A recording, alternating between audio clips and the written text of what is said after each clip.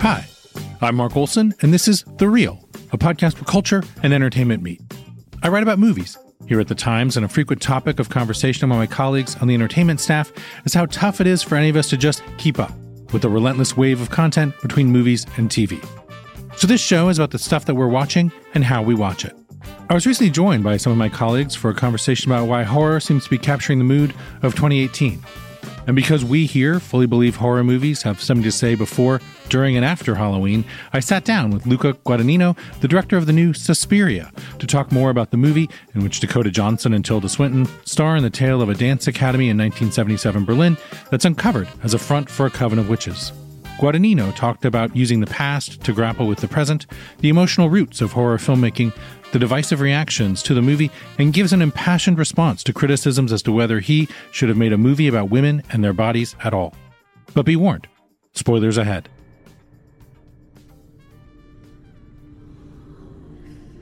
At the beginning, she gave me things. Perfect balance, perfect sleep. Oh, she wants to get inside of me. I can feel her. Oh, she can see me.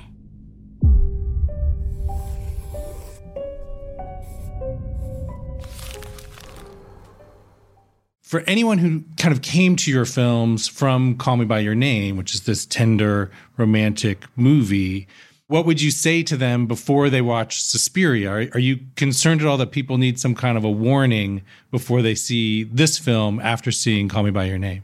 My instinctual answer would be trust the coming of age that Suspiria is. Well, who knows me knows very well that I grew up in love with the horror genre. To a degree that I was kind of obsessed with finding all the horror movies I could.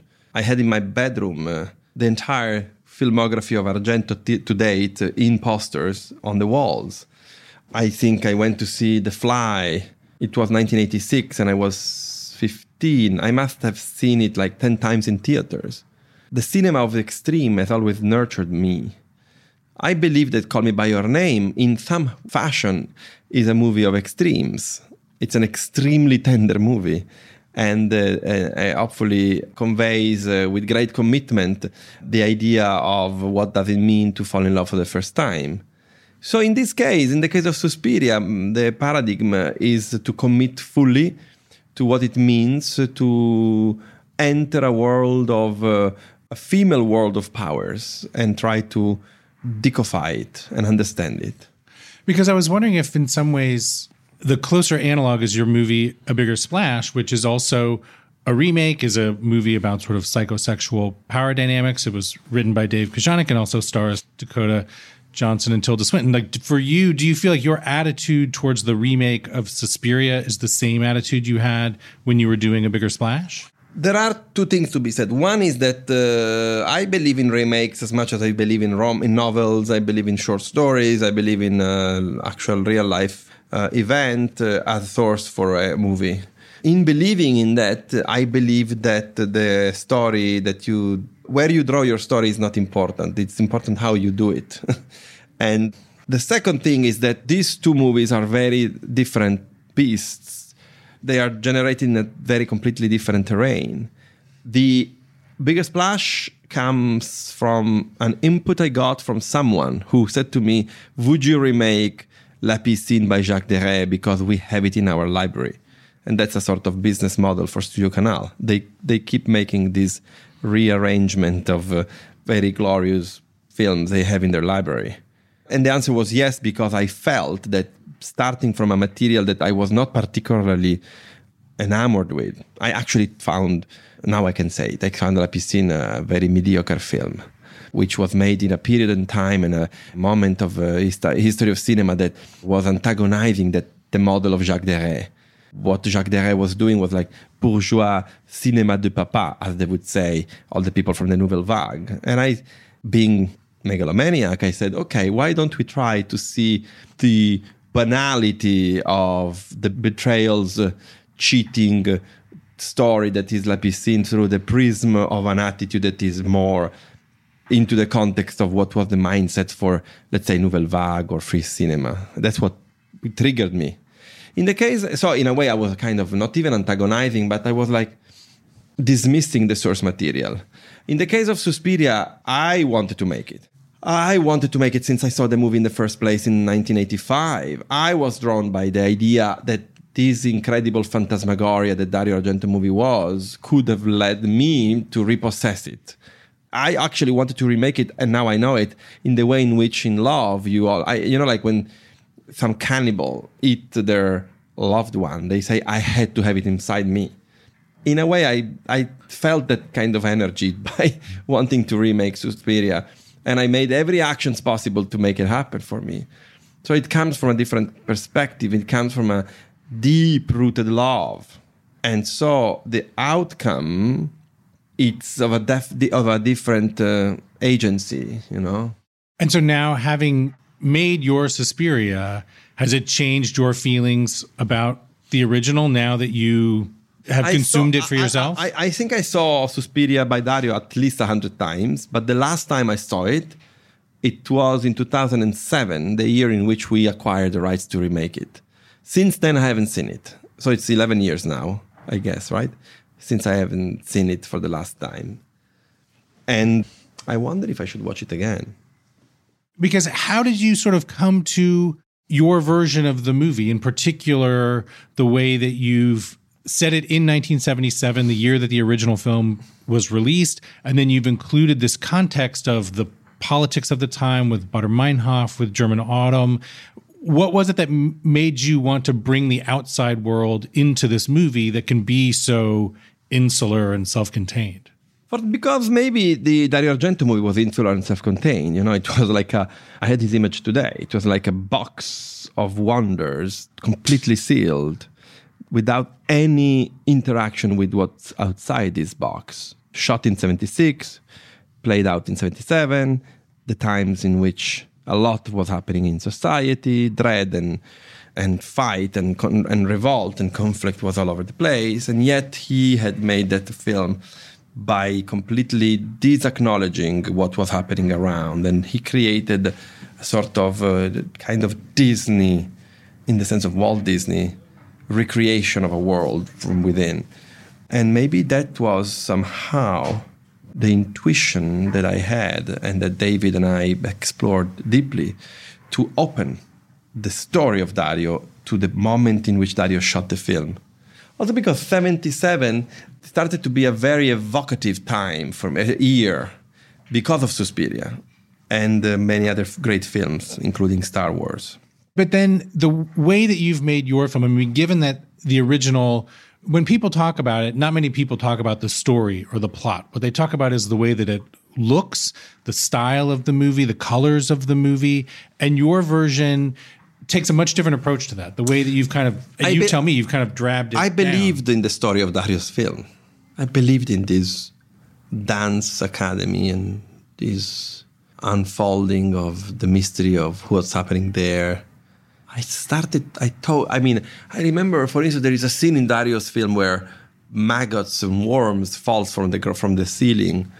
And then Madame Tanner, in that film played by Alida Valli, discovers that there are rotting pieces of food in the attic. And I think I believed in that. I thought like, okay, I was thinking many times, like, what are those pieces of food? Why these are there? Are those bodies of former victims? What I'm trying to say is that I was kind of serious toward... I took seriously what Dario and Daria Nicolodi were doing. And most of the time, the way in which Suspiria by Dario Argento is processed is in a way in which the seriousness of it is seen in the formality of it, not in the story, not in the, let's say, the mood of the story. But maybe because I was a sort of feverish young teenager who was not very ironic about what he loved, I took it for something like grounded.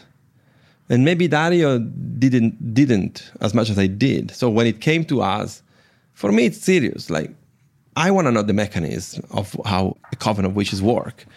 I want to know what is the backstory. I want to know that's going on there. I'm not necessarily interested in display of visual phantasmagoria for the sake of it, which I never felt Suspiria was doing that. But I now reading it, I think that people think that Dario was kind of beautifully gratuitous in its approach. And so given that your movies are so sensual, they're so of the senses, in this movie, having these like grays and greens and having it so toned down, particularly from the original, I'm just interested in the fact that you like having your films be so expressive, and here you've kind of pulled back from that, and like why that is. But even having said that, you still like are very careful in like the fabrics. I'm so taken with the blade that you had Ted Muelling designed. Yes. That you still are interested in those things, but you've pulled back from it in a way. And how conscious were you of that? And what was it that made you like how you kind of responded to the style of the movie? I believe in creation of worlds. Every movie is a creation of world. Even a Ken Loach movie like Sweet 16 recreate or creates a world, even if you can experience it and watching the movie you think you are in Glasgow and that's like just a record of real life. No, every movie it's a dream of reality, and every movie is a sort of representation of things. So when you commit to make a movie like this, you as a filmmaker have to be empowered and empower people to collaborate with you in order to make sure that the world you're building is really detailed and really well analyzed and brought to life. And with that, let's take a short break. This is Chris Goffard with the Los Angeles Times. I want to share some exciting news. Bravo is turning Dirty John into a limited TV series, starring Connie Britton as Deborah Newell and Eric Bana as John Meehan. It's a scripted dramatic series based on the Dirty John podcast and my newspaper series, a tangled story of love, family, deception, and survival. Catch the new series premiering November 25th at 10 p.m., 9 Central, only on Bravo. And now we're back talking with Luca Guadagnino, director of the new Suspiria. When you were doing interviews for Call Me By Your Name and people would ask you about Suspiria because you were making the movie, you were working on it while you were promoting Call Me By Your Name, you would talk about Fassbinder, a number of feminist artists, the choreographers that were inspiring the work that you do. For you, those kind of references and inspirations, how do they help you? Like, what does it do for you to have this kind of matrix of references that you kind of are drawing from as you're making something, especially a work like Suspiria? I would be nothing without my imagery. And my imagery is the outcome of a vast array of conscious and unconscious influences that I had in my life. And I was humbled when I read an interview that Bertolucci made on Variety, in which he explained what is my approach. That was quite fantastic. He said that I draw from cinema and not from reality. And it's true. But I would say at large, I draw from what inspires me. So I think I would say movies and life, movies and art, not with the capital R, but anything that was like a punch to my brains and heart coming from a creative expression of self saved my life. But then, to me, one of the big additions you've made to the story is the way that you've made explicit this idea of collective grief, and in particular with the coda at the end of the film with Lutz Ebersdorf. Where did that come from, and what did it sort of mean to you to make that so explicit? I had read this capital book called The Third Reich Language of the Third Reich by Victor Klemperer, whose name we utilize, we quoted in the name of the psychoanalyst Josef Klemperer, played by Lutz Ebersdorf, played by Tilda Swinton. And I remember reading the book that how powerful was to see in this book in which he was accounting how the great language of Germany was being perverted daily on a daily basis by the regime in order to basically, through the change of language, really morph the identity of Germany and the Germans to approve their politics. And it was a very beautiful story and a book, and sad and beautiful, because you could see the great philologist trying to remain sane and alive mentally in this backdrop of mayhem. So I wanted to make sure that in dealing with grief and mourning and guilt, this movie could encompass an experience like the one of Victor Klemperer. And is that something that you feel is in Argento's film, and that you've sort of like elevated that, or do you feel like this is a new addition? I don't put myself in a pedestal, and I totally don't think that I elevate anything. I just do what I like to do. I don't think that was in Dario's film, though. And now tell me more about what you said about the mechanisms of the coven. In some ways, you kind of explore almost like this bureaucracy of witches, the way that they vote, the way the coven works. How did you discover those ideas? Like, how did you, for yourself, figure out this is how you want the witches to work? Well, this is most of that comes off of David Kajanek and my conversations, and it comes off of our absolute belief that we did wanted these witches to be like real women, and they were entangled in real life things. There is a scene in the movie in which one of the witches who thinks that everything is lost and they're going to be wiped off from the face of earth. So she feels that their actual group of witches is in danger of being eradicated. She kills herself. Spoiler. And the reaction of the witches, who we know are ready to perform any kind of terrifying evil and magic, it's the same reaction that you could have from any woman in that situation, which is despair, shock, outrage, confusion. They don't know what to do with someone killing herself. At the same time, they've been hooking people.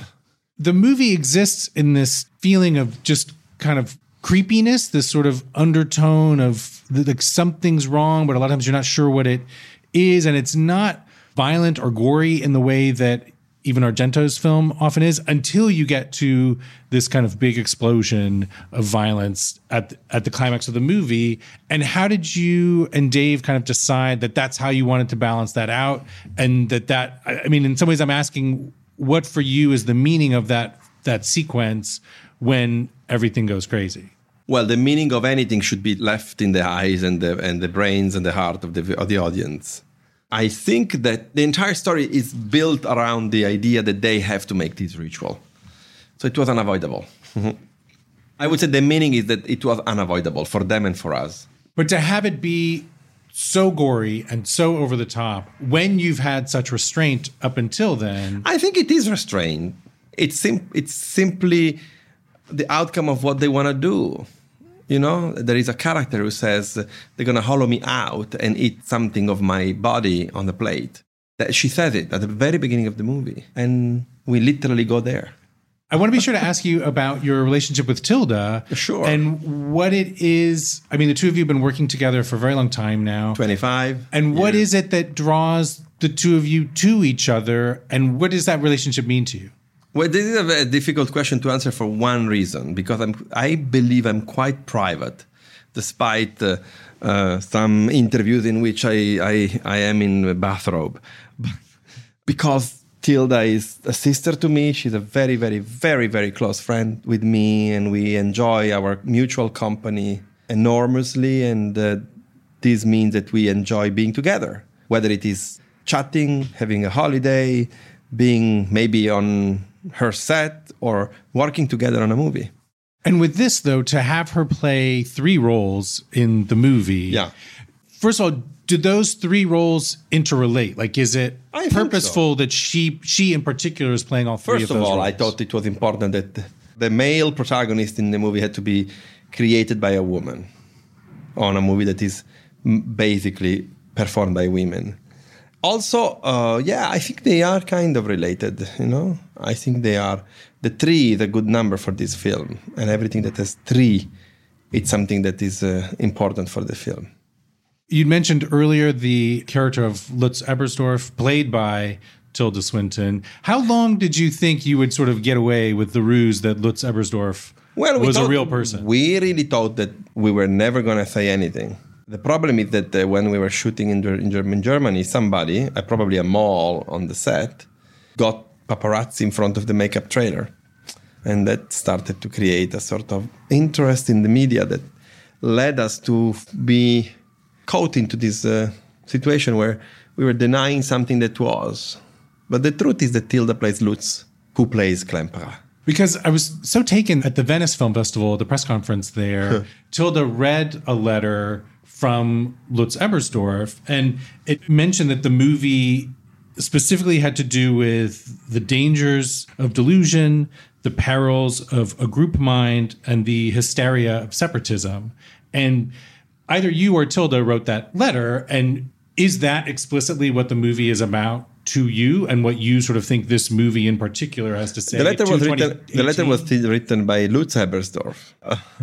And so I like those words. But again, I'm a bit shy in thematize what my work is about. But do you feel like those ideas are what make the movie relevant to our reality in 2018? Probably. I wish for the movie to resonate with people in a way in which they could think of what does it mean to confront yourself with your own past and with the past at large.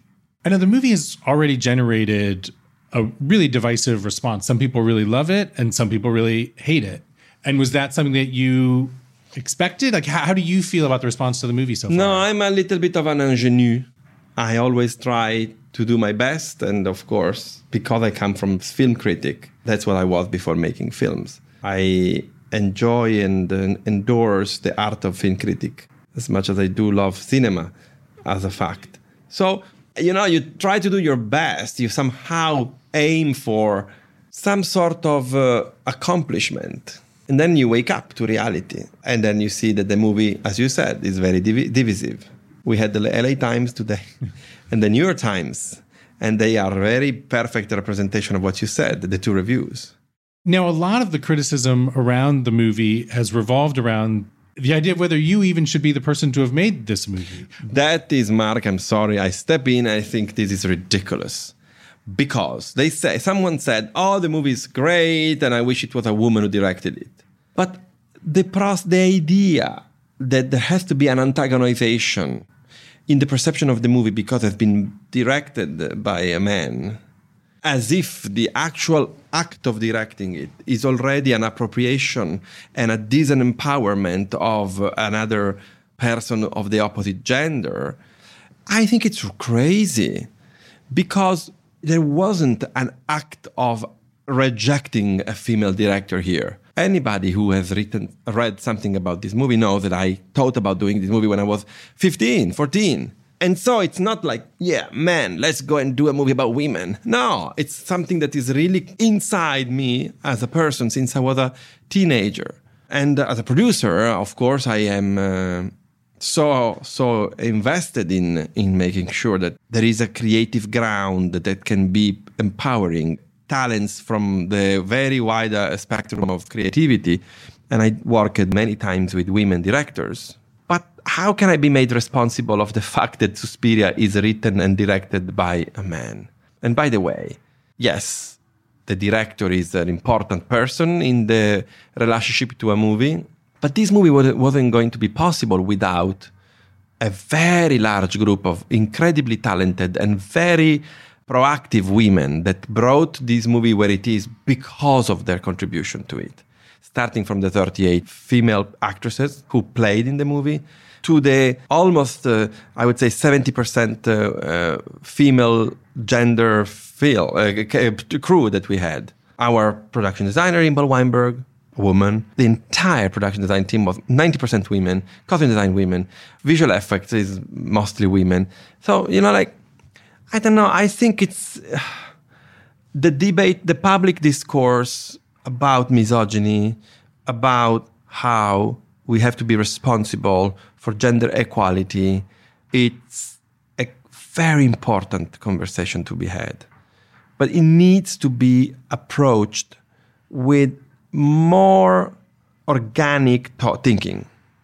It cannot be black and white this way, because it makes, in a way, to say something like what you quoted about Suspiria, it makes a disservice to the very important necessity of gender equality, or even, I would say, super empowerment. Because do you feel the way the movie is so disturbing that that's the way that it grapples with misogyny, that it attempts to explore this world of the feminine, that you've made this somewhat monstrous movie about a very monstrous subject. This is my 8th feature film, and I would say that out of 8, probably 6 are completely centered on female characters, portrayed hopefully in a very layered way, never having a female role be there because it functions vis-a-vis what is a cliche for a woman to be, the mother, the girlfriend, the grandmother, or worst, the menace. So if I do a movie that is revolves around witchcraft and the practicing of evil within the boundaries of a completely female world, I don't think it's fair to say that I am dealing with the female world to portray it in a monstrous way, first. And second, I believe that the witches in this film are a little bit more than just monsters. These women are women who are dealing with their actions.